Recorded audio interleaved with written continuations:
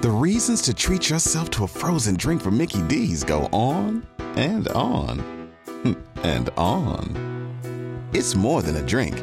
It's a Mickey D's drink. Your new flavor craze is here. From sweet and fruity frozen Fanta Wild Cherry to the classic cool of a frozen Coca-Cola to the tasty and tart frozen Fanta Blue Raspberry. Get any size for $1.59. Price and participation may vary. Cannot be combined with any other offer. Ba-da-ba-ba-ba. When you hear the title or the podcast name Young Pros Talk, like, what do you think about? I think about young professionals talking.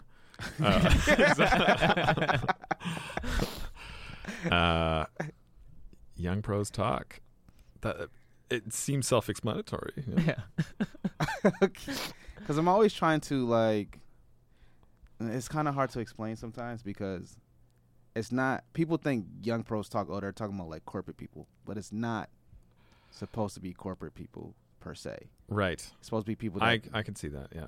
It's supposed to be inclusive of people who aren't in the corporate world. To not, disregard the corporate world, but I just feel like, well, the reason I started... Have a lot of people giving you that feedback that it sounds like corporate people? Well, that's what they think. Like, you talk to, like, professionals, right? Like, well, everybody's a professional, but, like, their mindset is always on somebody with an office job. Right. And it's Yeah. not like, I mean, young professionals, usually that's put together with yuppies, right? A young professional. So Yeah. it sounds maybe businessy. But then but pros, when professionals is shortened to pros, that makes me think of sports. Oh. Okay. I never thought of sports, actually. Yeah, because that's true, because you say pro athlete. Yeah. You don't usually say professional athlete. Yeah.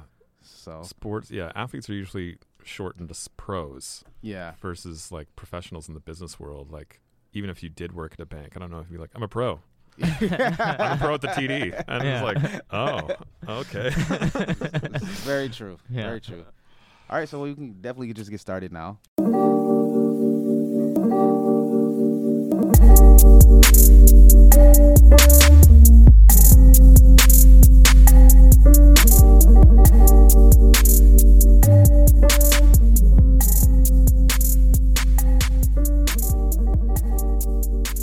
Hello, everyone. Thanks for listening to the Young Pros Talk podcast. This is episode 17, excuse me. 17. That decade, it just went by so fast. I'm just going to call it, the title is a working title, but I like a brief cinematic history. My name is Redman. My co-host, who has officially joined me permanently, Harris. Yeah, Harris. When did that become Congrats. official? Yeah. He did not put a ring on it or anything. Became official today, just now. It's like, 'cause you that's- didn't read that waiver you signed today. It was different. And then today's special guest, great filmmaker, film expert, Eric Anderson. Thank you. I don't know if I go so far as expert, but we're all trying. Yeah. How's it going? Thanks for joining us today. It's going all right. How are you guys? Good. Very happy. Just getting over a hungover just in time. Yeah. A hungover. Getting over a hangover just Yeah. in time to be here for the podcast. I was worried that I wasn't going to be. Yeah, I had some aspirin this morning as well. Yeah. Okay. Yeah. So we're all in the same boat. Yeah. So usually I just start off with the same basic question. You can answer however you like. Just tell everybody about yourself, your background, how you got into film. Hi, everybody. My background is I'm from the West Coast. I was born in Van and grew up in Victoria. I don't know. Do you have like a lot of American listeners? Do you? Yes, some, but not a lot. Okay, so Seattle. I'm from Seattle. Are you? No, but it's like that's the area, area, for right? those that don't Right, know the geography. And then getting into film, I was kind of an autodidact. I knew I wanted to do it. I didn't know how to do it. I didn't think growing up. I'm probably a bit older than you guys, and growing up in Victoria, I think now in high schools, almost every high school probably has like media programs and things like that. And there was none of that Wow. when I was in high school. So I had no idea how to get involved with film. And I But think, you knew that you wanted to get involved? yes, How did you come about this realization? just a compulsion, just like it just feels right, like nothing else ever was in my brain. Did you watch a certain film or something that inspired you and you're like... In hindsight, I know I had tendencies that are probably common across people that are obsessed with a thing, because Right. I would want to watch the same films over and over and over, and my mom would think that was Interesting. really strange. And like I would watch Beverly Hills Cop like literally 100 times, you know, Right. and Ghostbusters and a lot of those sort of SNL inspired comedies when I was a kid is what I loved. But I just knew I wanted it, but I didn't think I knew how to articulate that, and I didn't know any filmmakers. And Victoria's a little small, and I had absolutely no idea, and there was kind of no one helping and no resources to say just like, oh, if you want to do that, well then you go off here, and Right. it just seemed like it was films were something that was made by Americans in Hollywood, and it's like, how do you access that or do that? And did you know what you wanted your involvement to be in film? Like, did you know, like, oh, I want to write a movie, or like I want to be in a movie, or like? The first thing I think was that I wanted to be in them. I mean, Okay. that's the first thing. Sometimes I think you don't know when you're a kid how to articulate yourself or how you want to express yourself through something, because those things haven't been delineated in terms of how you can be involved. I just Right. knew that I liked them, and I knew I wanted it, but I didn't know how and what that meant. But I knew, I mean, I liked performers. I liked Eddie Murphy, and I liked Bill Murray, and so my first thought was just comedic Right. performance. But it wasn't until the end of high school, because going into high school, I didn't even have a sense of what a director was. Like, I would see those names on films, and like, well, I'd ask my mom, like, what is a director? And it's like, well, they help tell the actors what to do. It's like that's an abstract concept, I think, when you're a kid. Right. And it wasn't until high school, where you had people directing plays, that you start to get a sense of what a director does, at least theatrically. And it wasn't until the end of high school that I was like, okay, maybe. I also was thinking about, okay, once I'm out of high school, I have no idea. I came to the very like harsh, realistic thought that I'm just like, I am too ugly to ever be a leading man. I'm never ever gonna get those parts, so I'll have to write them. Right. If you can't, if it's not there for you, you got to make it yourself. Right. Yeah. You know, that's smart though, because like, I mean, a lot of us, you know, whether, you know, whatever your look is or whatever, it's like, it's better to create your own opportunities. Yeah. And I think we live in a time where you really can take advantage of something like that. Absolutely. And I feel like that's where it's going to be for me, because I love film as well. And I feel like if I'm going to be in film, I'm probably going to have to write the stuff myself in order to get it out there, because it's just such a, I mean, if you know anything about the Hollywood industry, it's like so almost impossible, like to break into that, you know. So like, It's a huge competition pool to Yeah. the United States. I mean, there's LA is probably made of thousands upon thousands of actors with dead dreams. Yeah. that are like, Yeah. it's a lot of people that want to be involved. Yeah. And it's easier now to make things. I mean, you can make the cameras that we all have right now on our phones are better than any video camera that was available for even thousands more in like the 90s. Like when I was growing up, there was like no real way to, it was in that in-between area between like digital and still analog film, and analog film's way too costly, so you couldn't really make it yourself, and the video sucked and it couldn't hold up to Hollywood standards. But now, like, everyone has HD video. Yeah. Yeah. So you originally became interested in film just watching movies. Like, was there a moment? It wasn't any movie. It was just like just knew. I don't remember not being kind of infatuated with them. I think even my first memories as a child, probably because your memories are a little selective, that like the things I remember first are films. It's like Ghostbusters, watching Ghostbusters. So you did a little bit of theater then in high school, and then, you know, you're done high school, and now you're like, okay, I need to make my own opportunities if I'm going to make it in this field that I love. So where do you go from there? So I didn't know at first. Right out of high school, I basically fled. I did a gap year because I was being pushed towards university, but for the UVic in Victoria doesn't have, still to this day, a film program. Really? So it's like, Wow. what am I going to, my mom's like, be a math teacher. I'm like, that's nothing to do with what I want in my life. And so I kind of I didn't run away, but I went to England for a year, did a gap year. That was awful. And then What were you doing there? Gap year, you just kind of work you get out of high school and then you just go and work at a high school. It's like you still haven't gotten out in a way. Okay. But then it's weird because the British system, they go an extra grade. So like they have A levels, right? Yeah. So it's like 18-year-olds, and I was only 18. So it's like the same age as the people that were in their final year of high school, and I was like bullied again, but in England. Like now, like I've gone all the way to a foreign country just to be bullied by these prep school jackasses. Your accent didn't make you cool?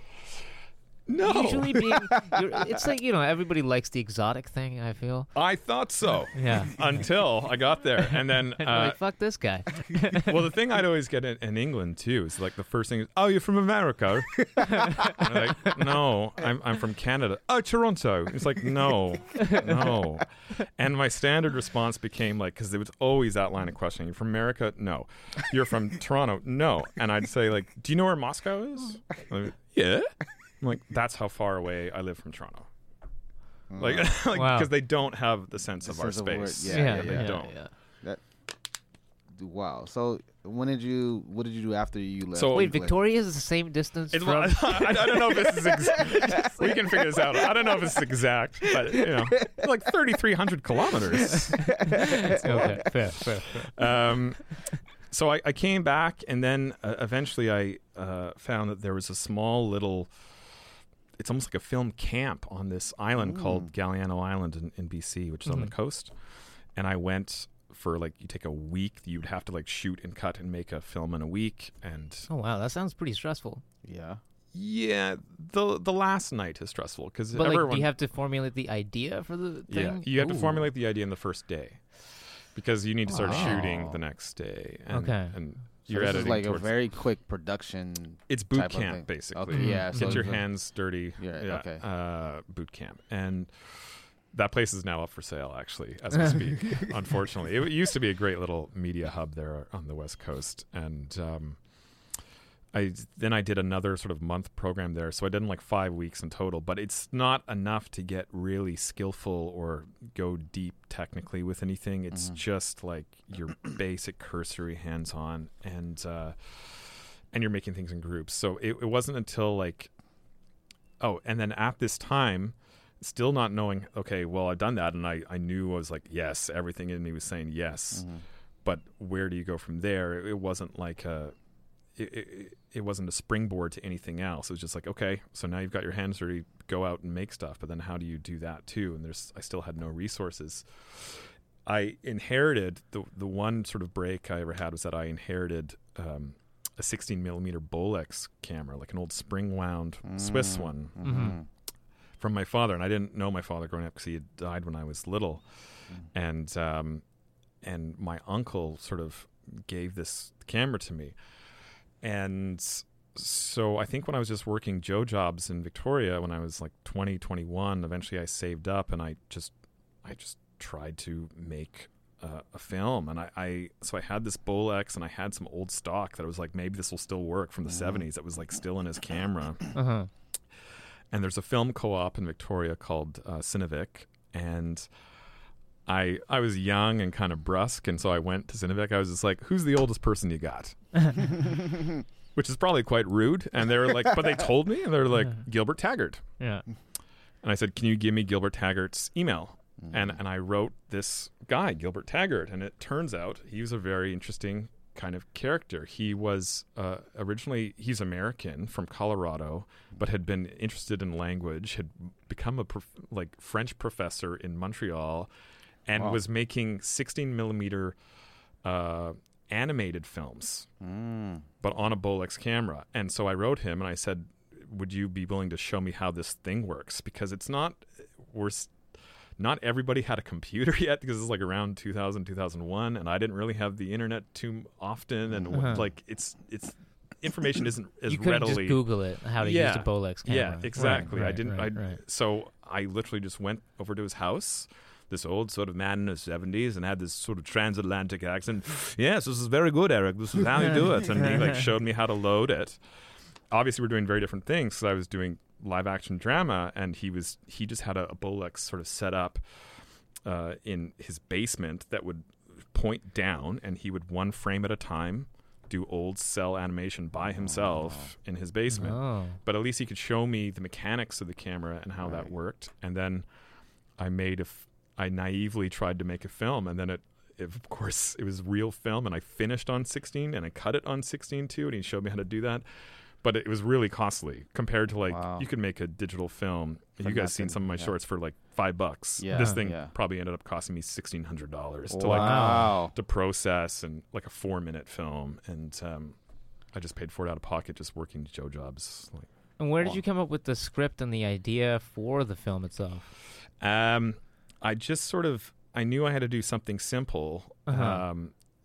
So did the access to the tools that you had dictate your creativity at all? Or? Yeah, well, it's a bit of a symbiotic relationship, right? Because I think there's a lot of folly in the Canadian industry where people are very inspired by Hollywood, so they try and make Hollywood-esque things for very little money. It's like you can't, but it's not going to look like that. Yeah. Right. So I knew I had to do something extremely simple, and I came up with this story that I thought was kind of cute. And I guess it's a bit twee, but this baby just being taken. I remembered when I had been in elementary school, I think one of those days where the teacher set up an old 16 millimeter projector back in the day, and they had NFB films or something like that. They showed this French film, which is quite famous, I think, called The Red Balloon. And it's this little boy, I think he's running through Paris with this, and that's my only impression of it. It's just this little boy running through, and I thought, okay, I was something inspired with that simplicity, and I had a baby whose mother gave him a little red balloon, and then I did a voiceover narrative in a French accent and called it Le Red Balloon, and then a kind of 1920s Chaplin-esque tramp comes and steals the balloon and brings chaos into the little short, and then the baby cries, and then the mother eventually has a backup balloon, and everything's okay. Right. But it worked, and then again, just by learning as I went along, I was like, okay, now what do I do with this? I guess I sent it to festivals, and I didn't know anything about festivals or which ones were good to try, or which ones were not good to try. They all cost money, so every step is like a learning curve, right? And it's like, okay, I want to try my hometown one. I want to try Victoria. In hindsight, I should have tried Toronto, or you start with the big ones and then go smaller. But I went straight to I want my hometown, and then I tried a few others, and I got in 3 out of 10 festivals I maybe applied for before my money capped out. Right. And I was like, okay, well, I guess I failed. That sucks. And then again, in hindsight, 3 out of 10 is really good. Yeah. I was going to say 3 sounds pretty good. It's really good. And that, now knowing what I know, had I have started to email more festivals, I mean, I probably could have got into a few dozen festivals. Yeah. But I didn't know. I just thought I failed, basically. So do you still have the film? Is it on digital now, or is it? I have a 16 millimeter print, and I've also digitized it in the cheapest way you can, which is just shoot it on a white wall, and then you just record it digitally. Oh, really? Yeah. Okay. So now where is it? Is it on any of your? It's on my Vimeo. You can see that one on my Vimeo. Oh, why did I miss that one? I must have missed that one. Oh, so that was the very first thing you ever filmed. That was my first solo, film, The Red Balloon. So when was the next step for you after you did that film, and then after you did those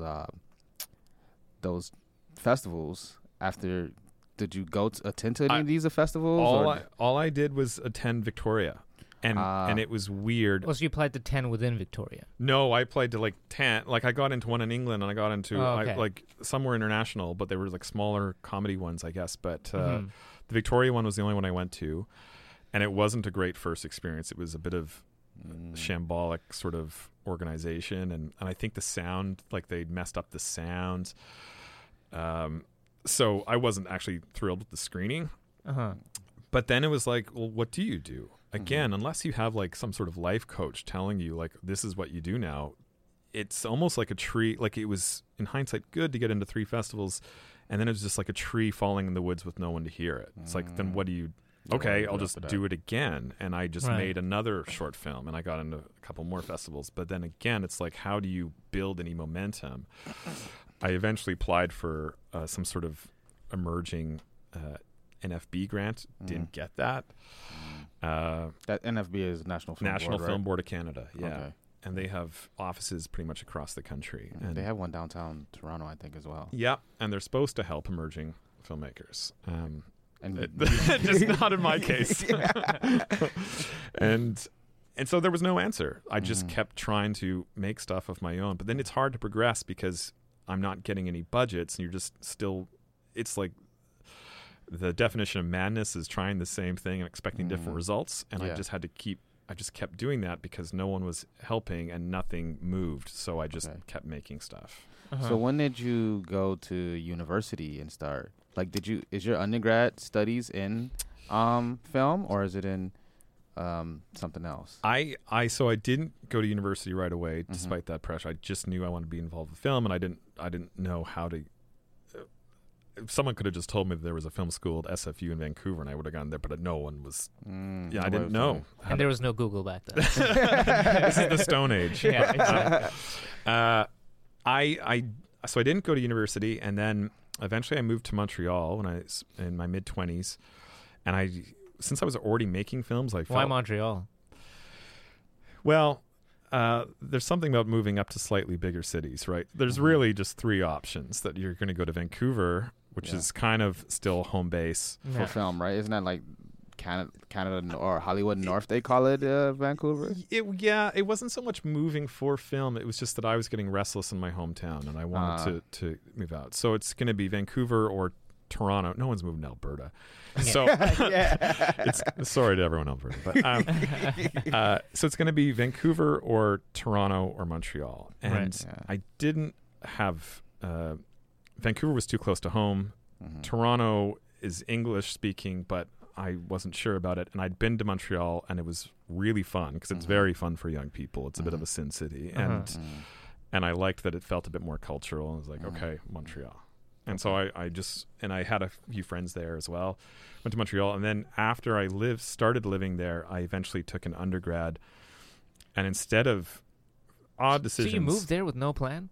I moved there with no plan. You're just like, I just don't like Victoria. I'm going to move to Montreal. Well, you just got to leave the nest at some point, right? That's fair. That's fair. And so, I had no real plan.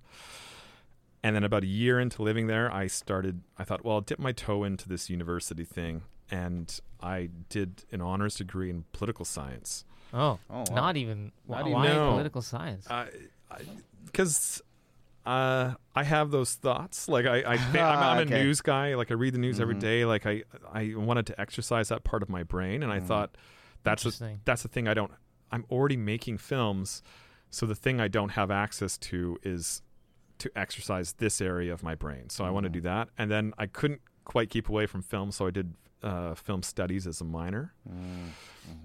In hindsight, I probably just should have done a BFA in film production because I think it gives certain advantages. But I loved my degree. Like I had a great time. And, Was it Concordia? It was Concordia. Okay. And then I went straight from Concordia into a master's in film production at York University because I already then had a portfolio of my own work. I had done a minor in film studies. I'd done well academically in poli-sci, so it was like I got in. Did you have to take any prerequisite film classes for your master's? Because I know sometimes if your undergraduate is not and directly related to that particular degree program, they want you to take these prerequisite classes before you can get into the real nitty-gritty of the film program. For sure. I mean, with me, again, I had a portfolio. At this point, I had made a few films that had got into festivals despite the odds, being a nobody, basically, having bizarrely written and directed and edited and produced and shot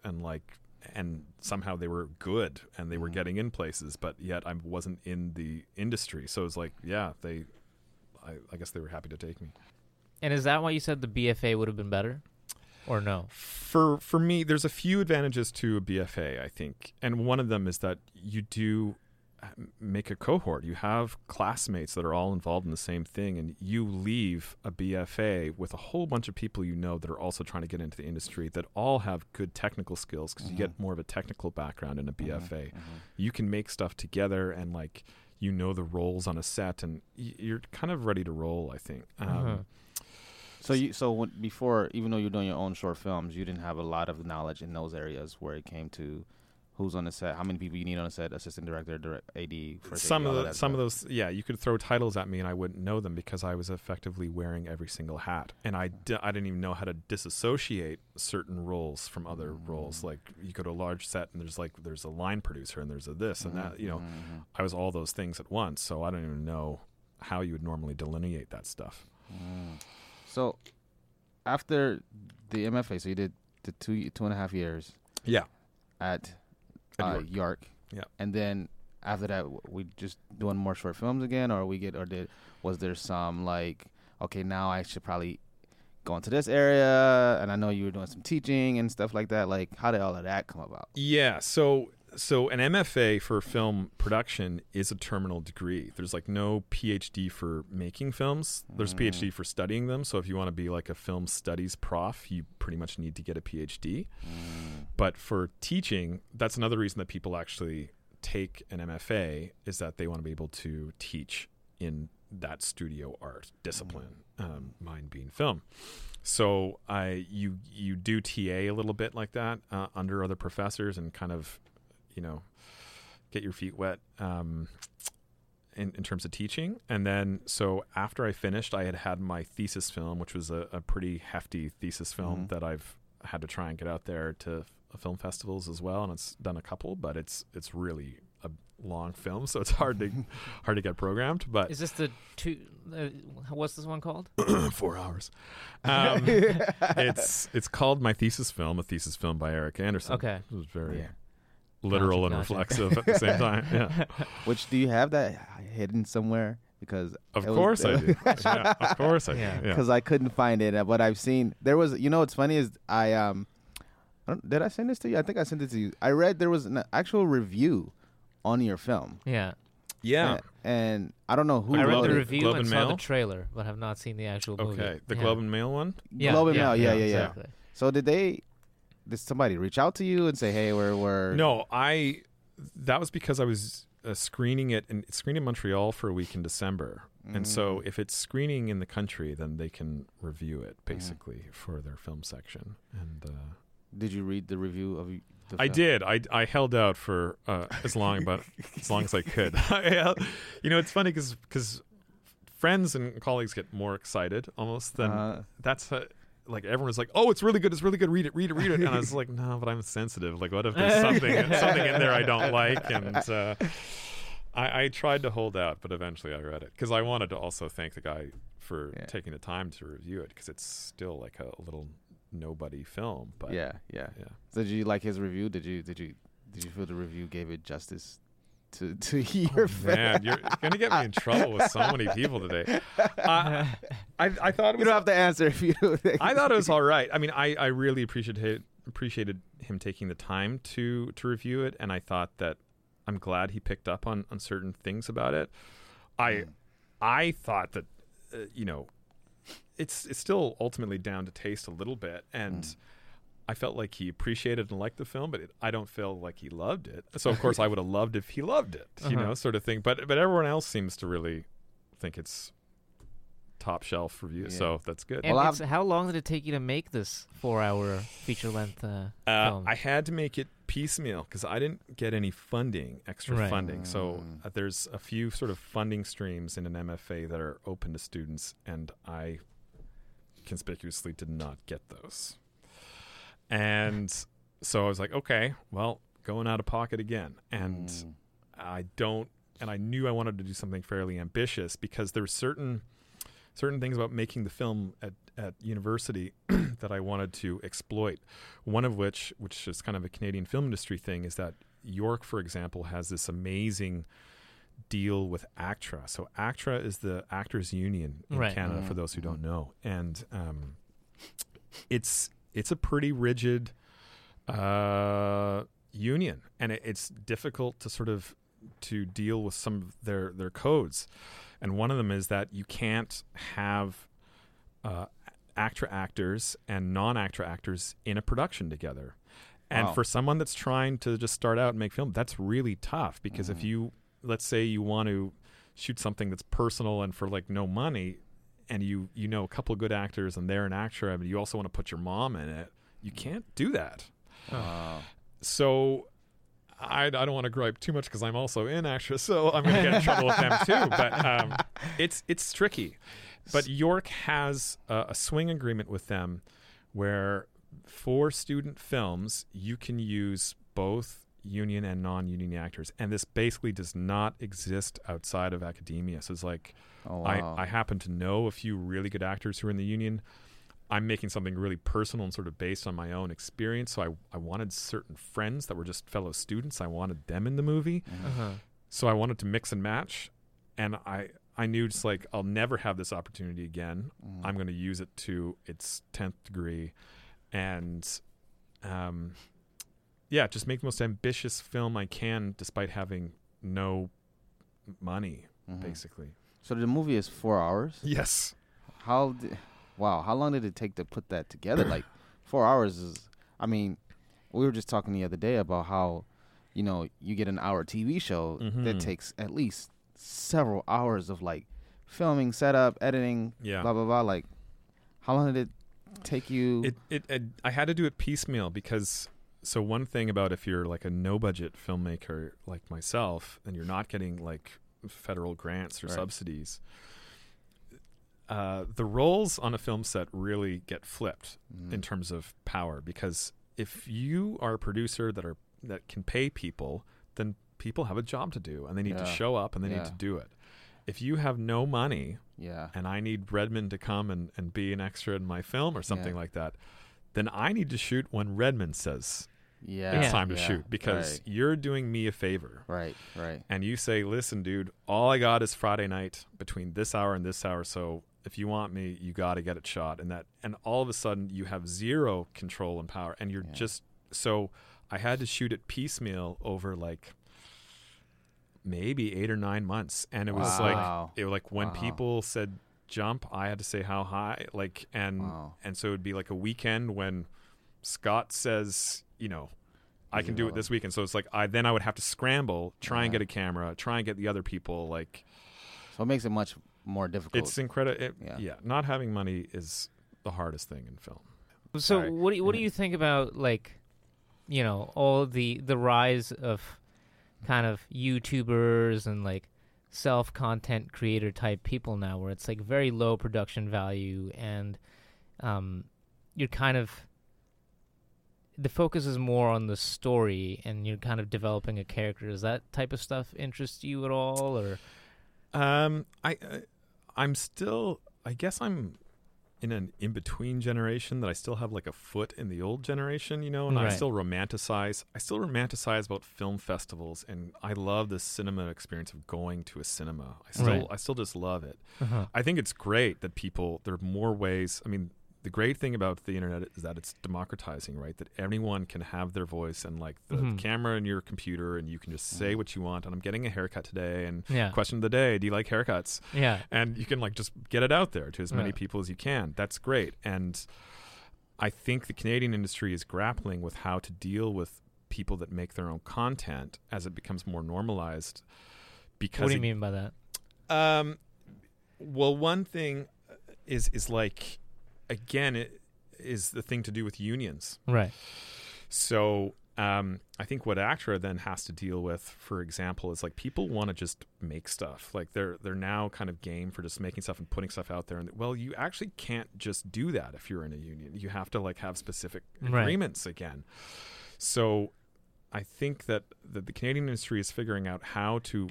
They want to bring in talented people that are putting stuff out on the internet themselves, but you're having to bring them in under their set of guidelines, and that people that grow up with the internet and just being able to like spit out whatever they want. Right. It doesn't work that way, and so there's I don't know, a give and take that needs to happen, but it's I don't know. I think the process is being worked through. Maybe.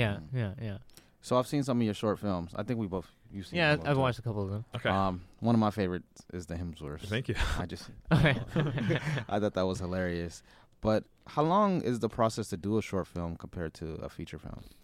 It's really to scale. It takes to scale. The Hemsworths, for example, didn't take too long because it was one camera, tripod. I had my friend hit record, and I was obviously in it 3 times. So Yeah, it was just me cutting me. So that took just a few days, really. But with that, right, when you shoot something like Mhm. that, are you shooting your whole, when it's just you and there's 3 characters, Yeah.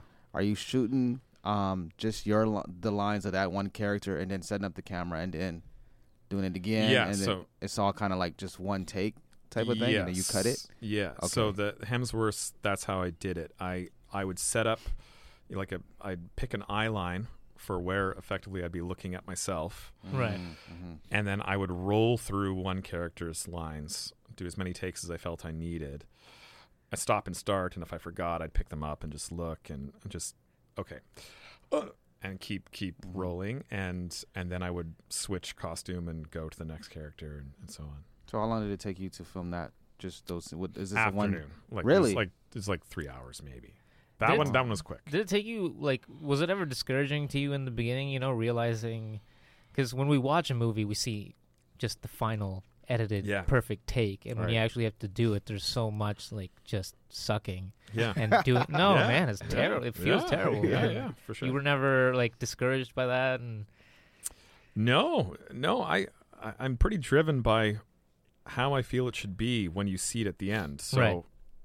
You're just pushing through the process to like get it there. And you like all the parts of it, like editing, sound design. No, I hate all of it. I actually kind of do. It's like Okay. a lot of it is really tedious. Like Yeah. editing, especially again, when you're not part of a team, you're not in the studio system, you're not getting paid. Like it's a lot of self-motivation. Yeah. Sitting at home, like this past week, I'm working on a short and like kind of being no friendo, just like spending all your free time at night, just like kind of cutting and going over little details of sound, and like it's not fun. You go a little stir crazy, but that's comforting to hear. Yeah. Yeah. And I feel like sometimes there's joyous things about the filming process, but also for someone like myself that writes everything and then like I see it in my head as I'm writing it. Right. Like I know what I want it to be. Usually the actual process of filming is just diminishing returns. Like you're just trying to make it as good as it already is in your head. Right. And so many things can go wrong and are fighting against you all day long. You have an actor with attitude. You have it's not supposed to rain today, now it's raining. You have like all these things that are just essentially like making this perfect thing in your brain worse. Yeah. I feel like a lot of people look at films like, oh, all these collaborative elements, we pushed it up to make the thing better and what it is. It's like everything's working to pull something down, and you're just trying to like get it good. I once saw Hitchcock, and I really resonated with me. And they're like, "Oh, what do you like most about the filming process?" He's like, "Nothing. I like the conception, and I like the finished product. The middle is really hard." Yeah. So then I guess one of my questions I have here is, what's your favorite thing about being a filmmaker? That was the beginning and the end. the beginning and the end of the process. The journey is terrible. But the destination is amazing.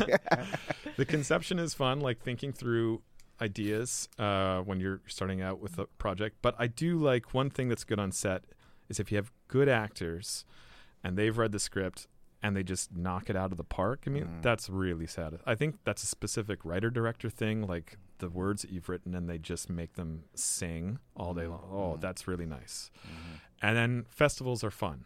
When you do get in, you do go, generally, you're meeting up with people that have the same fixation you do, which is film, and they're nerds, and you go and watch as many films as you can during the day, and you appreciate other people's work, and then you go for drinks at night with like-minded people.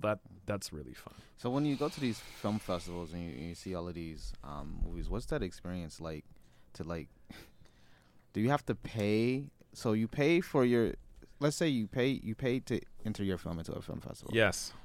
You get that film in the film festival. Do you have to pay now to attend the film festival as well? It depends. So if it's a big festival, like ones that I haven't got into, like Cannes or something like that, you're going to get your travel paid for. Okay. Nice. So Telefilm in Canada will probably, especially if it's Cannes specifically, they'll get you there probably and put you up in a hotel because you are now a cultural product of our country, right? Mm-hmm.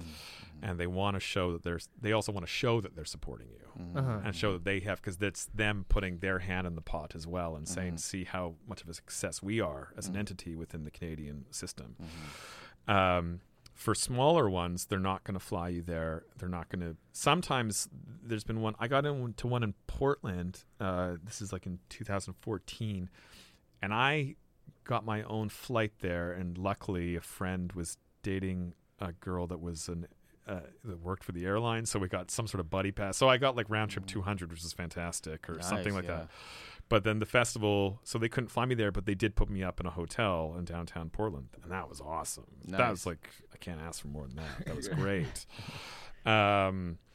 So sometimes they'll do one or the other, if it's depending on the size of the festival, and sometimes they do nothing.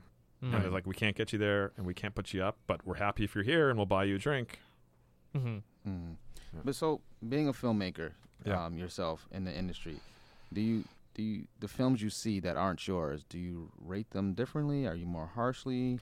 And do you watch them as a fan, or do you watch them as a filmmaker? And is it hard to like not have both hats on at the same time while watching? I think I try and go in like everyone else. I watch them pretty unconsciously. I want to be open in whether I like something or not. But maybe I probably just get triggered a little bit more easily in terms of formula in particular. Things that I've seen too many times are like, this is starting to grate at me. Like, I think I'm just out a little bit faster with certain films than most people. I feel like, because the reason I ask for myself now, when I've learned more about film, my brain is always like, oh, I wonder how they made that shot. Or how the lighting is like perfect for this and stuff like that. Like, and I feel like sometimes now, since I know a little bit about the background of film, I can't turn it off. Like, my brain is always like trying to break down how things were done while watching this film. There's certain things, especially when they're on the more gimmicky side, that it's hard to turn that off. I went to 1917 last night, and I went with a buddy who's not in film. And so he was asking me after, he's just like, so how did they do some of those? Because like I was picking up all the time, it's like, that's a cut. Because it's supposed to look like two long shots, basically, the entire film. Oh, really? Yeah, it's supposed to be broken into two, basically. But they're doing certain Birdman type things. So you do a pan across a wall, you're cutting there. There's a guy that goes behind a rock, it's perfect time to cut. You know, like there's certain things that they're just then stitching together like that. So that stuff I can tell, and my brain doesn't turn off about those. Like I'm pretty aware. So let's talk about the history of film a little bit. Okay. A brief cinematic history. Okay. That's a lot. Where would the birth of film be, basically, for those that don't know? Like, so with any major advent or invention, there's usually a few people working on the same thing at the same time, right? Like Edison, we all know Edison and Tesla were working on dealing with electricity and light bulb and stuff like that at the same time. Edison, of course, was involved with early film as well. He had this huge box that would rotate. I think it was called like the Black Maria or something.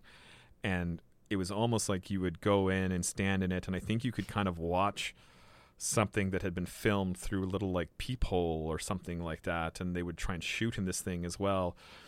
So there's, for about 10 years or so, there's people working on making motion pictures. But the stock hadn't really come together. Like, a lot of the conventions hadn't been set up. The most important thing, I guess, the easiest date to say this is the birth of cinema is when it's projected. So the Lumiere brothers, they make a camera that can also project it. And so in 1895, in like, I think it was maybe like Boxing Day in Paris, they projected something they had shot onto a wall. And so that's the easiest sort of date, because before then you have, you know, a few different characters in France and in Britain and the United States all trying to do this, but they can't really project it yet. I know there's different eras of film. We're not gonna get too much into that. Okay.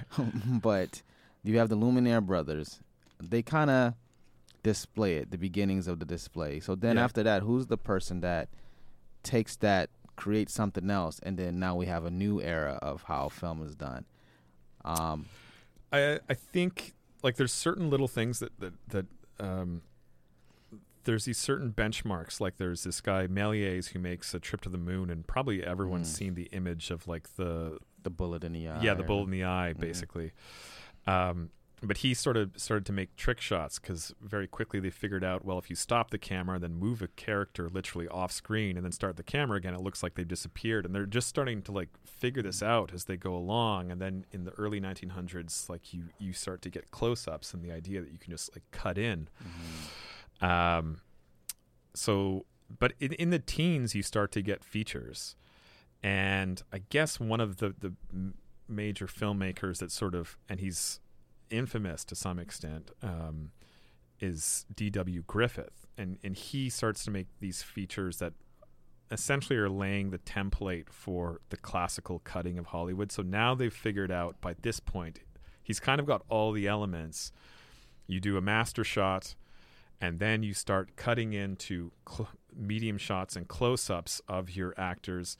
You can also do POVs. You know that they've figured out that if you have a shot of Redmond and then you shoot, a shot of an iceberg and then go back to Redmond, that means Redmond's looking at the iceberg and that. But it's a paradigm, right? It's like this mental leap that had to be made. But then, so he sort of, these elements were all at play, and he sort of put them together in a way that it's maybe a little primitive to our viewing right now and unsophisticated, but at the same time the template is sort of laid by the mid-teens. But then he's also very infamous because he made like a film called Birth of a Nation in the States, which is a famously racist film. Movie. Won an Oscar. I think it won Best Picture, actually. Did it? I didn't even know I'm not sure the Oscars were even a thing yet. Were they not? I think I've heard that movie actually won an Oscar for.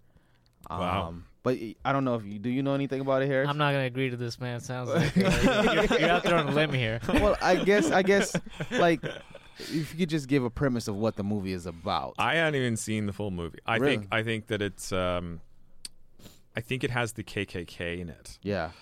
And I think it shows it depicts black people as stupid. Yeah. And then I think maybe it gets into old tropes of like black people menacing white women or something like, and so the KKK saves the day or something. Pretty much, something like that. I haven't seen the movie either. Okay. What's the movie called? So everyone Birth of a Nation. Okay, Birth of a Nation. And then so that was referenced by Nate Parker, who's an African American film director a few years ago. Nate Parker made a film called Birth of a Nation, and which got into Sundance and which was about a slave uprising. So he was kind of reclaiming that title and sort of spinning on that from history. Yeah, it was.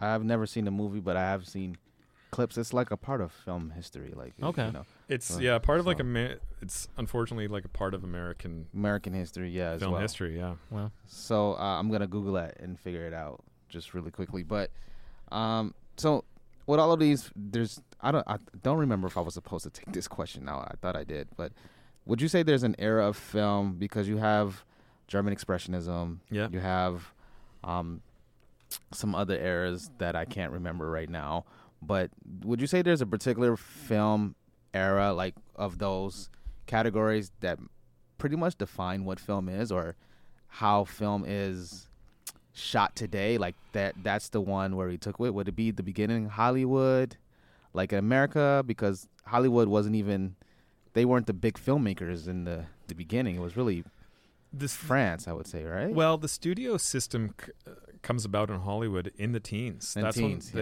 And Chaplin, of course, was British, but he came over to the States, and he was an early sort of auteur that was like writing and directing. And even though sound couldn't be affixed to film, he was still composing scores that he wanted played along to his films. So he was kind of doing everything. And then he set up with Mary Pickford and D.W. Griffith and someone else, I think, United Artists. So they sort of formed their own studio as well for these independent producers. But that era, like, I mean, again, there's a huge change when sound comes in. Right. Sound comes in sort of 27 and gets used more. Then you start to build sound stages. That's why they're called sound stages, because you didn't really film outdoors because there's too much that would interfere with the sound. So you had to start making these huge sets. And you would also the cameras made a lot of sound as well, and they're really bulky. So they started to put these blimps around the cameras, like these tanks around the camera, so that they would be quieter, so you could record sound on set. But sound then also changes acting, because before sound, you have someone like Chaplin, who's silent films, right? He's a pantomimist, right? Like he's a mime, and he's doing things very big and bold, so that we can laugh at gestures and understand expression through gestures. But then when you get sound in the late 30s especially, you start to have people like Howard Hawks, who makes like My Girl Friday with Cary Grant, and it's really snappy dialogue, and all of a sudden you don't have a lot of action. You can have two people just sort of sitting, as opposed to having old intertitles where it cuts to black and it says he's running this horse, or like whatever. You can have just two people talking, and then humor just comes out of dialogue and just people being snappy, and that changes then acting style as well, because it can be smaller and it can just be more witty. Right, because wasn't there a big actor who did a lot of silent films, and then sound came and they did speaking part, and it just didn't work for them. I can't remember what. I'm sure that I'm blanking on who that might be, though someone like Chaplin was also afraid of sound. Yeah. He there's a great quote where he says, like, in my field, I was a master. I was a pantomimist, and this is like the scariest. He would have had to learn possible. a new thing, basically. I don't know how to do this. I don't know how to do sound. So are there any filmmakers, dead or alive, that inspire a lot of your work to this day? Not my work. I don't try and make anything like I wouldn't want to. I don't want to try and copy or make anything. I use it for mainly personal expression. But I love the films of like Ingmar Bergman, who's a dead Swedish filmmaker, who made a number of masterpieces like Fanny and Alexander and Cries and Whispers and Persona and Scenes from a Marriage. And another controversial figure, but Woody Allen. I mean, it's hard not, if you like film, he's tricky. He's a tricky character. He's made an enormous amount of good films. Like, people forget just the quantity.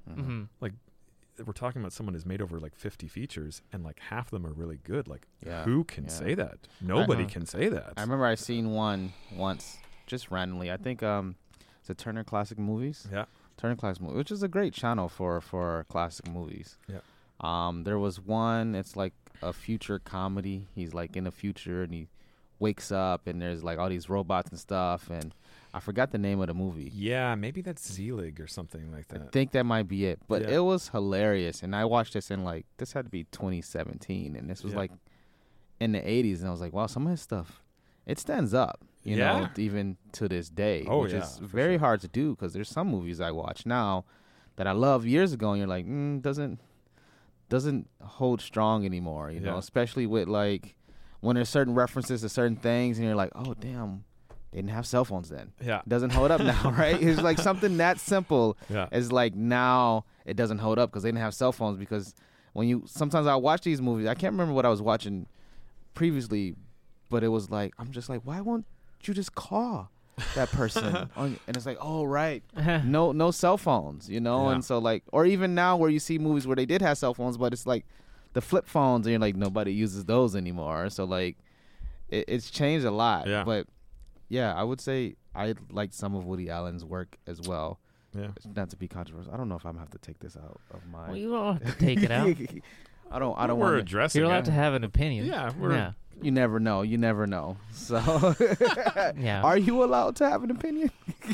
So long as it's the right opinion. Yeah, exactly.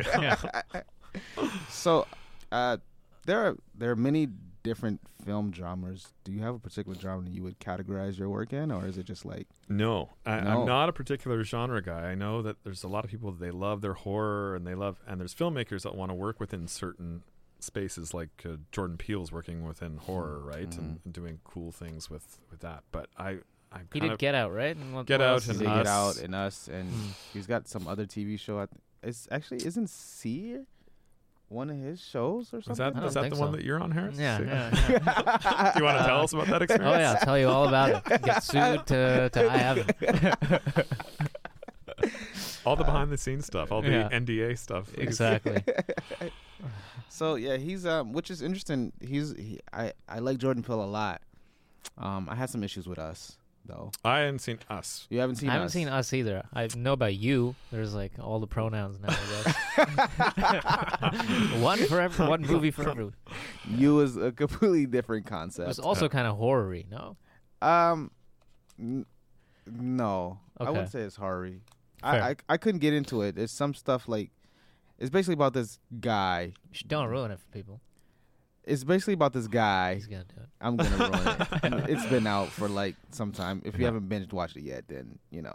Yeah. Yeah. But this guy is basically obsessed with this woman, and he kind of like stalks her. Yeah. But he's also like making himself seem like a nice guy for her as well. It's like in person, he's like really nice, really sweet to her, all these other things.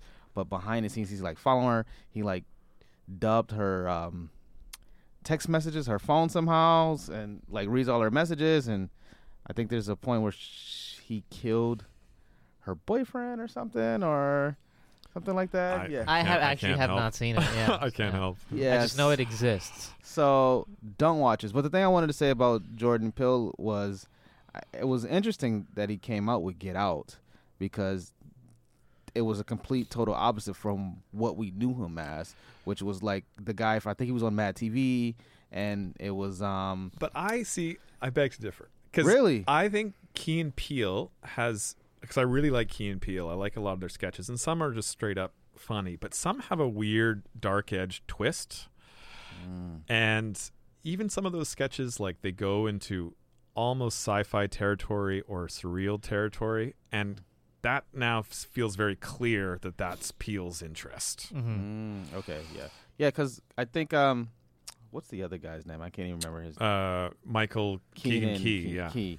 He's and I find that show made them both very big. Like they're both still very relevant. Yeah, and the other guy has been in a lot of movies. Yeah, recently, some action. I think he was in a Predator movie as well.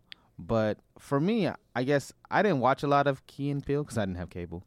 But the sketches I did see that YouTube allows us to see, because sometimes you get, I don't know if you ever watch YouTube. You get firewalled by the states. Yeah, or it's like, Comedy this is Central not or- allowed to see in this country. Yeah, Which happens a lot with Canada. That's a whole other issue. yeah.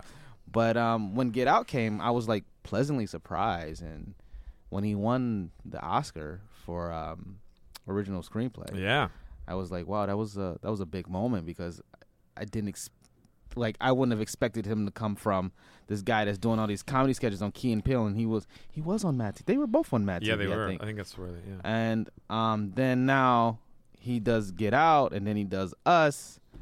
I wasn't a big fan of Us, Yeah. but it's starting to show that you don't have to just be in a particular, like, I feel like we like to categorize, like, which is, I think is great that you don't categorize your work into one genre, because that's what we like to do with performers in general. It's like, oh, this person is like, they're only drama. I or think they're that's only... changing though, right? Because people want to express different things as their creativity evolves. Like, I imagine you get bored. Like, it's like, you know, you've been doing comedy this whole time. I imagine at some point it just becomes second nature, and you're like, Yeah. all right, like, what the hell am I gonna do to keep myself going? Yeah, there's famously been, I guess, difficulty with like comedic actors getting like dramatic credit.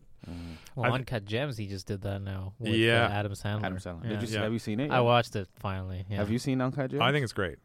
I liked it a lot. Yeah. I was surprised a bit, but I'm always surprised by Adam Sandler in general, though. Because See, I think that's most people are surprised. I don't understand, because he was so good in Punch Drunk Love, and he's been good every time. I he hated does. Punch Drunk Love. Okay, but you Yeah. thought he wasn't good in it though? I just didn't understand the movie. Okay. I just felt like, I mean, I probably would have to watch it again, but when I watched it, I don't know what's happening. This guy is screaming, going off. Philip Seymour Hoffman is in that movie, right? Adam Sandler Yeah. screaming? He's Yeah. always fucking screaming. Let's be honest. That's his thing. But he was like really screaming in that one, though.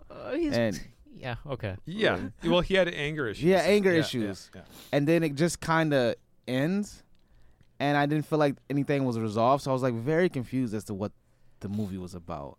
Mind you, I seen it, I want to say maybe it was almost 10 years ago, though. Yeah. It's a pretty... Give it another go. I think it's a good film. I would definitely give it another try, but I was just like, I don't know. And to jump movie people now from Adam Sandler. I know people love Pulp Fiction. Yeah. That's a good movie, man. Thought it was overrated. I don't think it's... And I think we've had this conversation before that I think you said you think it's one of Quentin Tarantino's best. I think it's his best film. I don't think it's his best. Yeah, fair. What do you think is his best? I really liked Inglourious Bastards. Yeah, that's good. I would say Inglourious Bastards is one of his better ones. Yeah. And Kill Bill was good. I really like That's Volume 1. 3 movies, though. Is it 3 or 2? No, it's 2. Yeah, my bad. It's 2. The first one was really good. The second one was just kind of like, like, didn't really need it. I would have been okay with just the first one. And so I'm very picky with a lot of like film work sometimes, and I feel like I don't even have like any authority to be picky about. Or what do you mean? You're allowed to have an opinion. Consumer's art. But I mean, and that's what genres are for, really. Is for the consumer. Like the idea that you need to put something in a genre. It's really for the receiver, so that they have certain expectations of what a film is. I remember 2-3 years ago, I really loved this film called Personal Shopper, and it's by this film director, French guy, Olivier Assayas. And Kirsten Stewart was in it, and she's really, really good in it. And but it's set in Europe, and I thought it was just fantastic and super original, and like unlike anything I'd seen. I thought this thing's a masterpiece. And then you can go to like Toronto Cinema Clock to like see what the listings are for film, and people can do reviews. And the reviews for the film weren't that great. It was like averaging 6.2 or something like that. I was like, what the heck? So I looked at some of the reviews, and one thing that was interesting that kept on coming up was people said, I was expecting a suspense film. Like they'd been mad. Like they had been given an original piece of art with original ideas, and that pissed them off so much that they went online to say, I had different expectations. And that's what genres are for people, right? Like it's like going to a pop machine. You're like, I want a Coke. And then the thing comes out and you taste it and it's orange crust. You're like, this is not the thing I wanted. Well, art's not supposed to be the thing you wanted. Like, you're supposed to like originality. But that's, people, their expectations, they want those met. So do you think categorizing films can sometimes, based on your example, hurt the art of the film sometimes? Or people's, not the art, but like people's interpretation of the movie? Sure. I think when films stray too far from formula, because those people were effectively saying they were expecting a certain formula that they've seen 1,000 times, and that's what they wanted. But you never feel the pressure to bend to a certain formula then? Sounds like no. No. I've been a bit of a rogue on it, but at this point I'm not going to stop. I'm just so then keep with making. the formula, how do you feel about, as a filmmaker, about the 3-act structure? Is it... okay, I would say that, like, maybe explain the 3-act structure just for everybody that doesn't know. I can't explain it Not me, very I know. well. If you can explain it, actually. Well, a lot of stories have a 3-act structure, so you have a beginning and a middle and an end. Right. A lot of movies are based on sort of a 90-minute structure, and so you can easily break that into 3 30-minute segments. So, and film kind of gets even more the science of film and how that plays to audiences and how they make it within the studio system. Generally, even in your first 10 minutes, you have a setup. You have your status quo. So we meet the protagonist immediately, who we're going to identify with. And you'll see life is good, or what it's like at the moment. It's status quo. And then within the first 10 minutes, you bring in a problem. And within the first 30 minutes, you're sort of getting the scale of the magnitude of the problem, and the protagonist starts to get involved. Generally, at 30 minutes, the protagonist then has to really get engaged. The next section of the film is the protagonist getting engaged with the problem and trying to fix it or whatever. And then the end is, of course, the resolution and conclusion, and everyone's happy. But that's sort of a basic structure to any film, action film, to any, like, that's how they work, So is that structure, because I'm finding that a lot of filmmakers are not against the structure, but not trying to just be that formulaic Yeah. with their films. And some, I mean, we just talked about Quentin Tarantino. I would say a lot of his movies don't usually follow a three-act structure. Well, yeah, I mean, Pulp Fiction Hopefully directly played with it because it made something non-linear, so it kept on chopping up and moving around certain areas of the film. So I'm wondering if some filmmakers are like, okay, and I understand the three-act structure is important for a basis of like how to create a script or something like that. But like when you get into the art part of it, like can that affect the art of the film sometimes if you always are just following that three-act structure? Sure. I mean, again, I think for a lot of audiences out there, maybe the mainstream audience, the more you stray from the structure, the more uncomfortable it is for them, and the more they often like, I'm lost here. I don't know what this is, and why is it not working the same way as other films? Yeah. Like with you and Punch Drunk Love. But you gotta test. I mean, I like films that test and try and stray. And some movies are really good with the three-act structure. Like a movie you can tell that I love that has the basic three-act structure is Moonlight. Yep.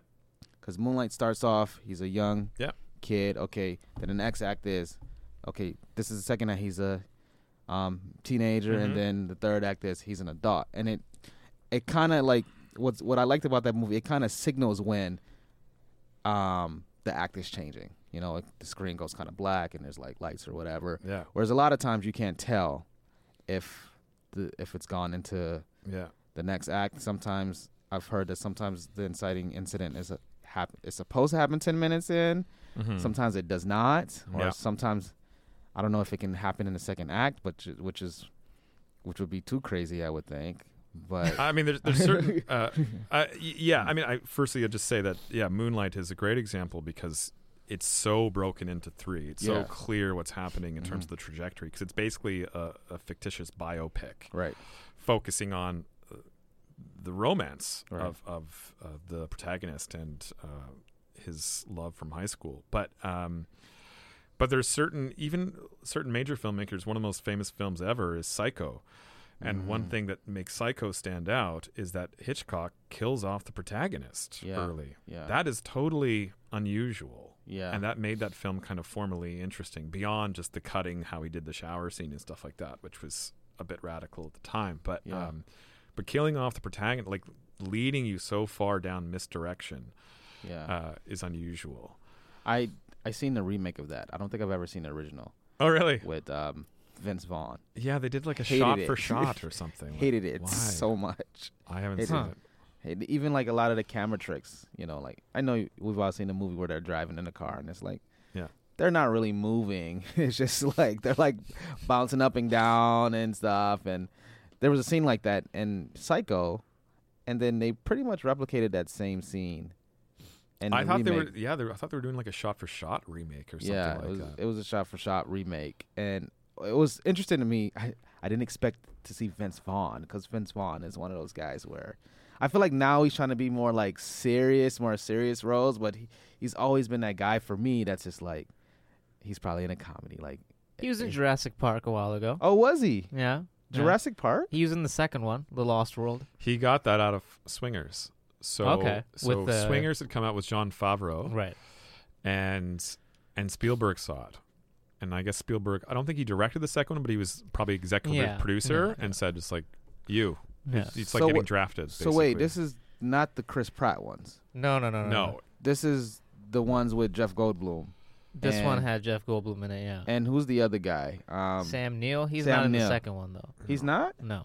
He's in the third one, though. Yeah.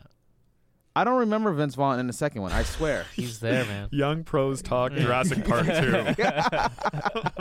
I don't remember him in the second one. Who was he in the second one? Oh, God. Redman, I don't know. Yeah. This is like 1997. He doesn't believe us. I'm just trying to think of which character this was, you know? Like, I don't remember seeing him. He's the guy dating Julianne Moore. No, wait. Fuck, is Julianne Moore in this movie too? You remember when they fall out of the cliff and he grabs the backpack and he's like, not the backpack. Whatever. He's No. Can you recreate the whole movie right now, Paris? I don't remember. I'm trying to help. Not the backpack. I'm gonna move on from That that. should be the log line, Yeah. not the backpack. Yeah. So let's switch gears and talk Okay. a little bit about the Canadian film industry. Like, Sure. what's the Canadian film It's industry? a can of worms. Well, we talked a little bit about yeah. Actors Union. The one thing, it's a double-edged sword. An incredible thing about Canada is that basically all the films here are made by Canada. They're made by the state. We have publicly funded arts. All the movies that you see in theaters, which means none because you never go see Canadian films, are Yeah. all of those movies are made by the state, basically. They come from public funding. There's a double-edged sword to this, right? The other side is that, okay, so everything's being greenlit by a bunch of bureaucrats. There's a certain small amount of money. We're a little bit safety cautious.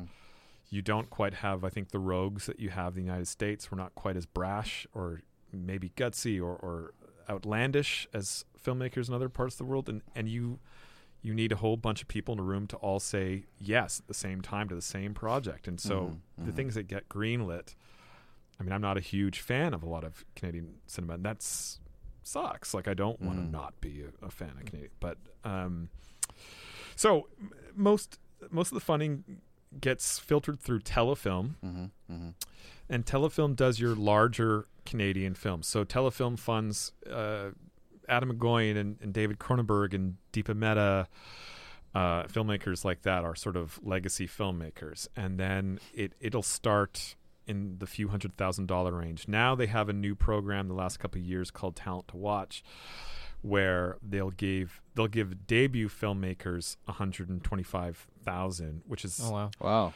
which is great. Though that'll go really fast. It's kind of funny because especially for debut feature filmmakers that have never had a budget, now getting $125,000, like, especially once you start paying for actors, that's going to go really, really fast. Yeah. It's not actually a lot when you have to pay for actors. It has certain strange rules, like that I'm not a fan of. Because, like, for example, I've never gotten money from Telefilm. I've now made a couple features and a lot of shorts, and I've done it for nothing. So I've of my own initiative. So you think then maybe I'm in the best position to, like, finally have a little bit of money to make something because I've shown that I can see something through and finish it. But I'm ineligible. Really? Because I've made stuff for like $1,000 that's 4 hours long. They're just like, no, so you can't.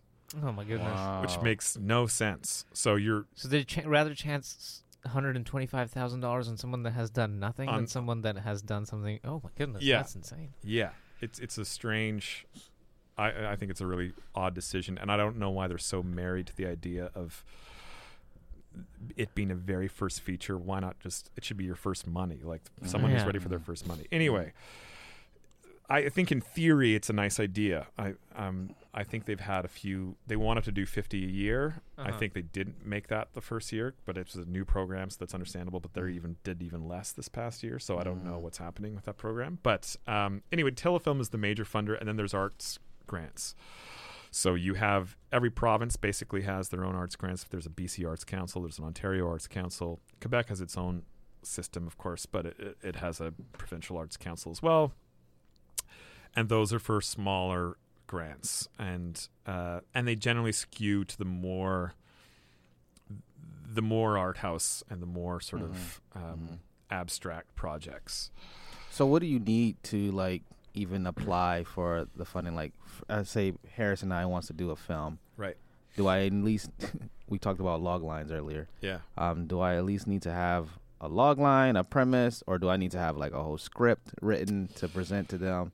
And they say, like, what's the evaluation process, I guess, for even you're not getting in the door with Telefilm, basically, yet. So let's say you guys are starting out and you want to make something. I mean, if you've made anything already, that's good, so you have a portfolio. If you're applying to the arts councils, there's kind of a template they have set up in terms of how you're supposed to apply and the questions you're supposed to answer. You have to, of course, talk about it's like applying to a university or something. You have to... the grant writing thing is hard, and there's people that do professional grant writing and they'll take a cut if you get it because there's a certain language to writing grants, and I'm not good at it. Obviously, I'd never get these grants, but there's people that are very good at talking the talk in terms of grant writing. But you have to explain the project, and sometimes you'll have to say what your target audience is or what you're expecting to do with it, and play up the virtue and the value of having this funded by arts funders. But you would apply to, like, there's a Toronto Arts Council, Ontario Arts Council, or Canada Council. So, sorry. Go ahead. So there's a lot of, so I feel like we're in a time where there's a lot of kids who are kind of in the high school phase, and, you know, this is kind of a glamorous film to get into, and they don't know kind of whether they should go into school or how to even realize what their specific role in film is. And someone that's gone through that, kind of what advice would you have for someone that thinks they're into film? I would suggest do everything that I didn't do, or like make very. It sounds like some of choices. your stuff was positive, like political science. Even though it's not related, it sounded like fun. Yeah, but in terms of like it's been a long, unorthodox road for film. But I think if you're wanting to get into film right away and like learn the ropes, but you're not sure, there's various ways to do it. One is you could do a BFA or a vocational school, and then you'll meet some like-minded people that want to, and you'll build up your technical skills, and you'll get a sense of what a set is, and you'll make something, and you can go out and try and make stuff. Or you can just start at the bottom rung on a set. And I mean, if you go onto Facebook, there's tons of different groups where people are constantly looking for people to work on sets, and some of them will be non-paid, but at least you get your feet wet a little bit and start to learn the ropes just as like a PA. And through that, you could potentially see what other people are doing on a set. Mm-hmm. And maybe you find that you want to work, I mean, the camera department is broken into several people. Maybe you want to just start out doing like second AC or something like that, and you learn those ropes, and then you can move your way up and eventually start to get paid for things as you go along. But yeah, I would say even just Facebook, Craigslist, there's things shooting every single day in Toronto that you could, and a lot of things will need help. And if you're willing to work for free at the start, you can easily get experience. Yeah. So what kind of groups should people even be looking for? Like, what do you punch in? There's one on Facebook that I'm on, which is like, I need a producer /fixer /something. I'm sure you can find it. Most of the posts are from Toronto. Okay, you get occasional posts out of Vancouver. Seems like a pretty useful resource. It's a very useful resource. Yeah. So for people that are interested in looking or get into film making, or even people that just want an idea of what filmmaking, like, what's the process to creating a film? You have your pre-production, your production, your post-production, and there's all of that. Like, what goes into each? If you're making your own film, you're probably writing it. So it's that difficult, lonely process of writing, or you can write with other people, and then you need to you should then storyboard. Basically, you need to pre-visualize if you're going to be directing it as well. Storyboarding is basically you are almost drawing out the shots you're pre-visualizing, and have a sense of how your scenes are going to flow. You would then try and just rent equipment. There's rental houses. There's co-ops in Toronto, like Lyft as well, where you get discounts if you're a member. You'll have to put together a team of your friends and hope that they show up on time, because sometimes, like, getting people to help with a movie or show up at all. Yeah. So it's like sometimes, especially with no budget film, imagine, like, everyone out there knows how difficult it is to get their friends to help them move. Like, I got to move on Saturday. I'll give you pizza, and can you please come at 7 a.m. because that's when the loading truck's going to be there. You need to help me move. And you're rolling the dice that your deadbeat friends will come and, like, show up for pizza at 7 a.m. But they went out drinking the night. Like, that's kind of, imagine doing that every single day. That's what a film shoot at first is. Yeah, absolutely. And then when you put funding into that, then they got to show up. Then they got to show up. Then they got to show up. But does it make it harder, or it just makes it? I mean, obviously, funding makes it easier. Money makes easier. Everything easier. Because I know I had to do a film for class. Yeah. Well, it wasn't your class; it was a different class. Yeah. But it was a class I absolutely hated. And every time I would say, "Hey, can you like some friends. I don't even know if he might be one of them, so I might be talking about him. Like, hey, are you guys free? Blah, blah, blah. This day I need to do this. This is like for a class. Like, I have to turn this in for a grade. Can you please come? Yeah. And then the day would come and they'd be like, oh, sorry, I can't come. People skills are an important part of filmmaking, my friend. You gotta have a charismatic personality. You gotta direct them into coming. Yeah. So I would say, yeah, I would always give that offer, like, hey, I'll give you pizza and pop and alcohol. I just really need some help with this project because it's for class and I don't have anybody else to do it with. And then what did you learn from this experience? Well, that's a great question, actually. I learned to be better prepared because partially it was my fault for not being prepared because I didn't know what I was doing and I didn't know what to expect, you know, as opposed to just randomly texting people a week before. I would have, if I took a class and I already knew in the beginning of the class, or even if it's just myself doing a project, either or, I would just be like, okay, I want to shoot this at this particular time frame, and I would let people know, like, would you be involved? Okay, cool. Can you book off these dates at this time, and I'll be ready for all of that. Yeah. But since I didn't know what I was doing, it was just like I was also in like panic mode because it's like for a class. I'm just like, yo, can you come? Can you come, please? I didn't realize I hate this class. I don't want to do it. Professor sucks. Like, can we just do it? And it came to like. But weren't you excited to make your film? It came out bad. It came out terrible because everything I originally wanted. This is the handbag one? This is the purse kit. Yeah. This is the purse. I haven't seen it. I want to see it. You will never see it, actually. It was so bad because, and I talked about it on an episode before, but like everything I had planned in my mind, I would be like, this is so awesome, did not happen. Okay. The locations I wanted it to be at did not happen there. No sound was not good. And it was just like, actually, I even had it on YouTube. And then I took this clip of like background noise from somewhere that I thought was free, or I think I paid for it. I don't even remember. Yeah. And it was just like dining ambiance. And it got flagged on YouTube. It was up for months. And it got flagged on YouTube and was like, this can't be played because of this copyrighted area. And I was like, what? And I had to delete it from YouTube because there's certain good websites that if you are starting a filmmaker and you need sound or Foley or something like that, then they're Freesound. I would recommend freesound.org, and it'll tell you the copyright level for each clip, and there's some that are copyright free, some that you'll have to credit them, some that are just like you have to pay, and you I use sometimes what's also good is Free Music Archive. .org, I think it is. I've used that for stuff before.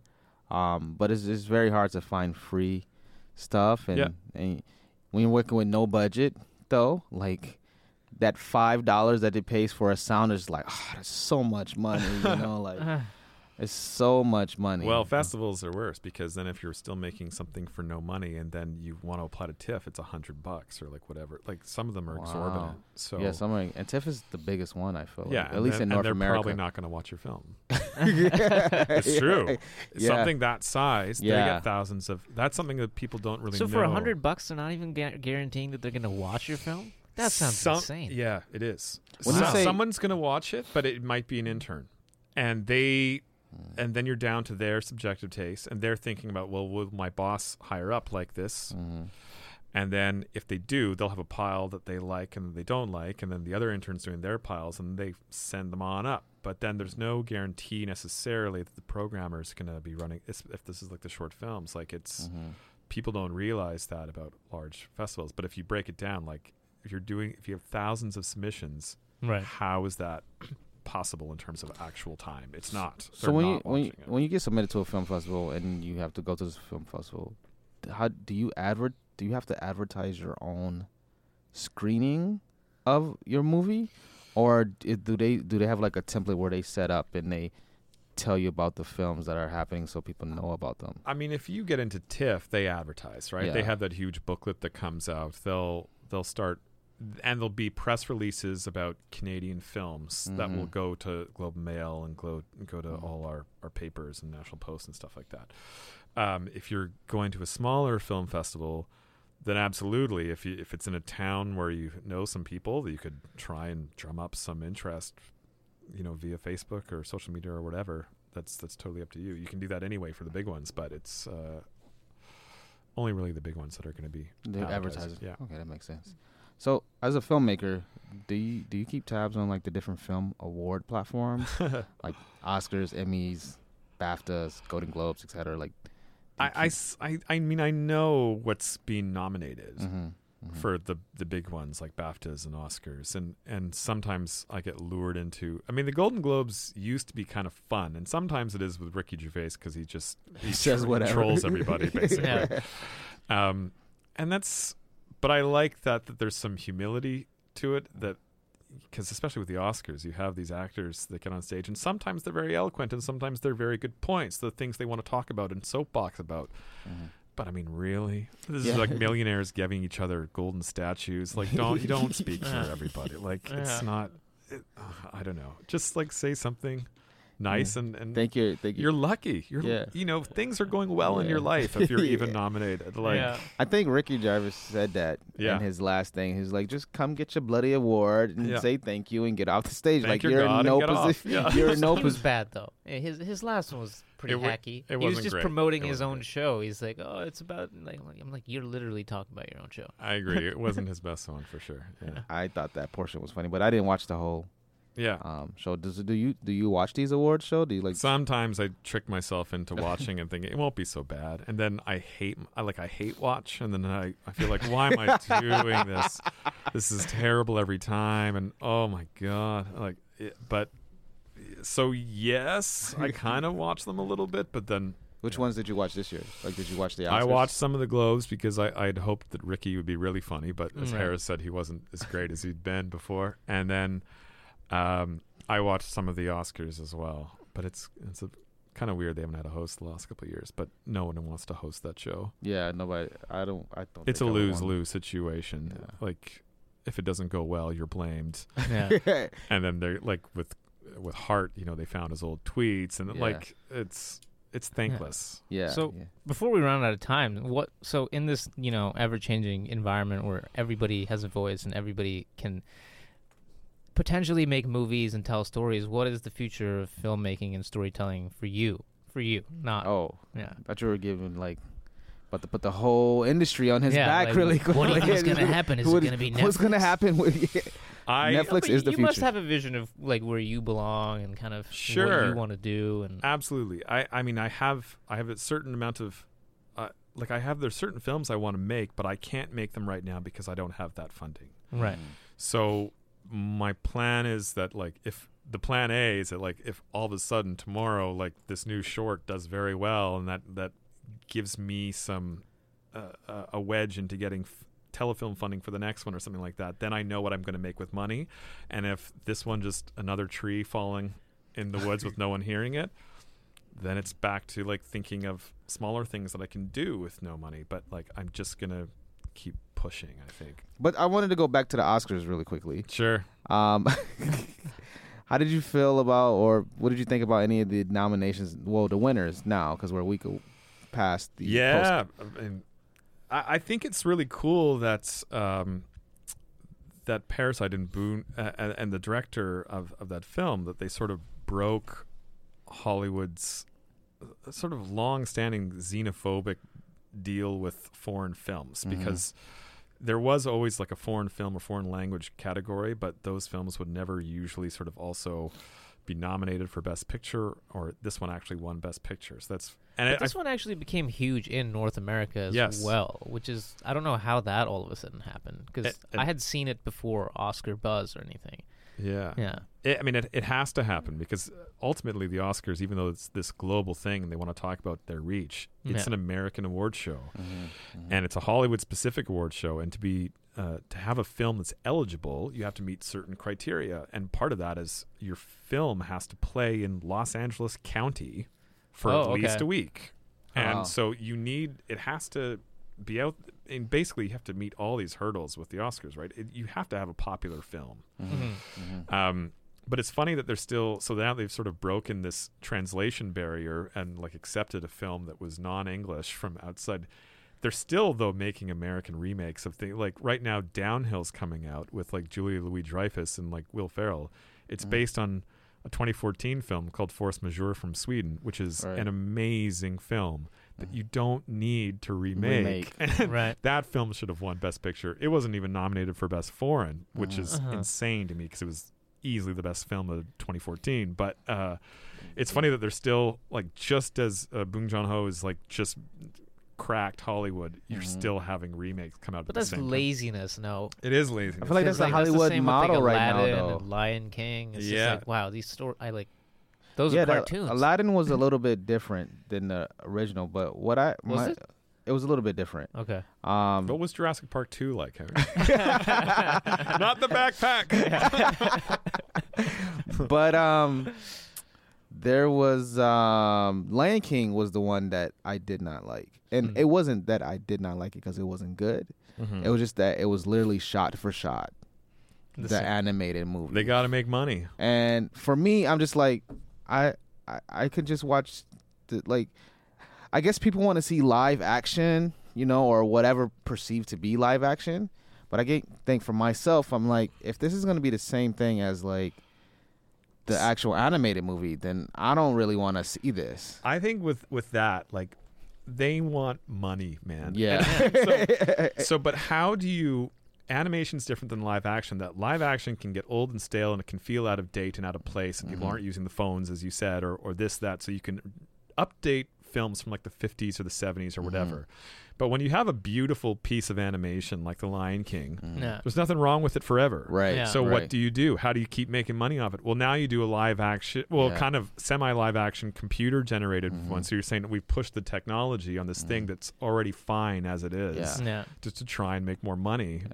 But I mean, it can be done because even The Jungle Book, like I love The Jungle Book. It's one of my favorite Disney movies ever created.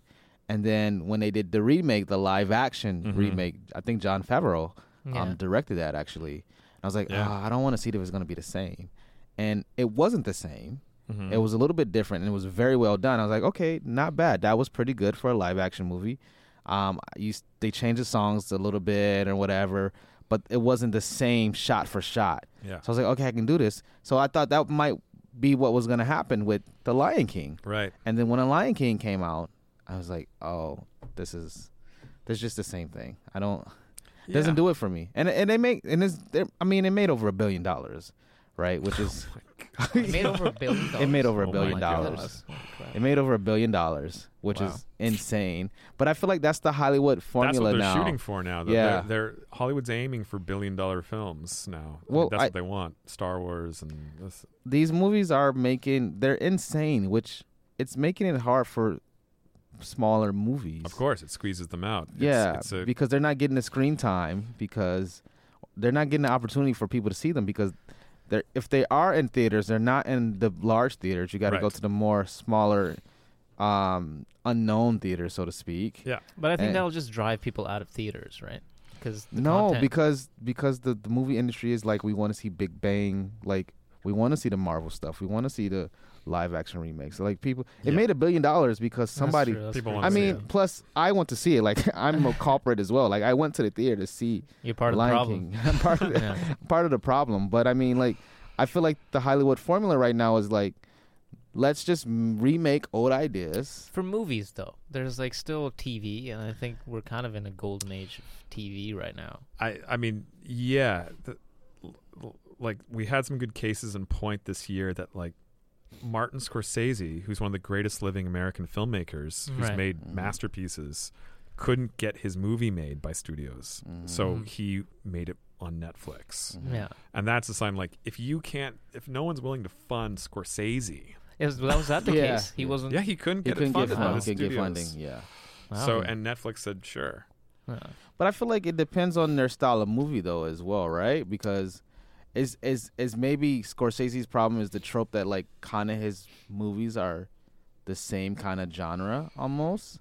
But they're not superhero like They're not blockbusters. It They're not speaks to blockbuster. what you were saying is that like all there's room for right now is blockbusters, and Right. we're lucky in Toronto that there's so many theaters that you get some of these rep cinemas that'll play smaller Yeah. films. But like when I go home to Victoria, there's like 2 theaters downtown, and they each have like 5-6 screens. They're going to try and maximize their profit. What are Yeah, they going to put in 100%. those 5-6? The Like blockbusters. it's all remakes and it's all blockbusters and sequels, and like it's so hard to see smaller independent or foreign or whatever stuff. Well, I would like more original ideas, Hollywood. Just put that on the Yes. record. You know. So I do have one more question for you. Okay. Maybe 2. So as an artist, you know, as a filmmaker, Yeah. Every piece you do, are you trying to get it to tell a story, or is it just something you just wanted to put together just to express, be able to express your art? It's both. I do both. I Both. think. I mean, you mentioned the Hemsworths, and that was just something that came about because I wanted it. I wasn't really trying to tell a story. It actually came out of writer's block. I was writing something else, and I was like home on a Friday night, and it was like, you know, February in Toronto. It's miserable, and it was cold, and I'm like writing a script kind of for somebody else, and I had writer's block on it. And I'm like, this sucks. My life sucks, and I don't have a girlfriend right now. And look, why am I writing for someone else? And it's snowing outside. It's cold. Why did I move here? I came from such a nice place in the country. And then, so I'm like, screw this. And I like go onto YouTube, and it was one of those Hemsworths was on Jimmy Kimmel or something. I was like, oh, these guys, they're so good looking and rich. And it's like, shut up. And like a couple of those lines just popped into my head. And to break the writer's block, I was just like, I'm just going to write anything. So I'll write down those 2 lines that I find funny, but I don't think this is a thing, and just put it to the shelf. But just to get that fluidity happening. And then a couple weeks later, it popped back into my head again. These Hemsworths. I don't know if I can swear on the show, but like, You absolutely can. these fucking guys. I hate these fucking. And so I like, oh, that's funny. And I wrote down like 2 more lines. I was like, but that's not a film. And then 3 weeks will go by, and it's like it popped into my head again. It's like, okay, this is the 3rd time. It's still making me laugh. I guess I got to explore this thing. And I didn't know what it was or how it was going to be a film. And I thought about 2 friends that could do it with me. I thought, this isn't even interesting. It's not even a film. And then at some point I had the idea, just like, well, if I play all of them, then that's actually kind of more formally interesting. And there's 3 of the Hemsworths, and there's 3 of me in it. And it became something, but it wasn't really trying to tell a story more than it was like an expression of just a satire about rage. Kind of, you know, making fun of them, even though they're taking it really hard to the hoop on Australians and the Hemsworths. But with the longer pieces, yeah, I'm usually trying to like express and tell a story, a more coherent Do you story. ever get stuck in knowing whether something's part of a bigger piece or whether it's like an individual piece, like the Hemsworth piece on its own? No, that stuff's been usually, especially short films, is where I like to just muck around and play around. And usually my short stuff is a bit more funny and satirical, because I'm just like, this isn't a full idea. It's not a full film in a way. It's something that is more playful. So, and it can just live on its own, and I know that right away. Do you have any shorts that you would like ideally to make a feature, or could be a feature you would like to develop? No, No. they're their own little. It's just they're like one-off songs in a way. You know, it's like that song. It's good. It's Okay. good. I don't need it. So, do you have any new projects you're working on? I know you were. I am. Yes, I'm got a new short film that's going to be called Ava Goes Viral, and I shot most of it in December, and I did a few reshoots recently, as you know, and going to try and get that out to festivals, and I'm pretty happy with. Yeah, I'm pretty happy with it. That's the one you've been working on. And I've been actually. This is the one that I was kind of writing for a friend or with them in mind when I wrote the Hemsworths. Okay. Because I was having trouble at the time with the transitions, because it's a bit longer. It's like 21 minutes, so it has a bit more of a structured feel. But yeah, it's going well. Okay, good. Yeah. And last question. I ask everybody this question. Okay. It's supposed to say trick question, but it's not really a trick question. Yeah. Would you prefer to be the first at something or the best at something?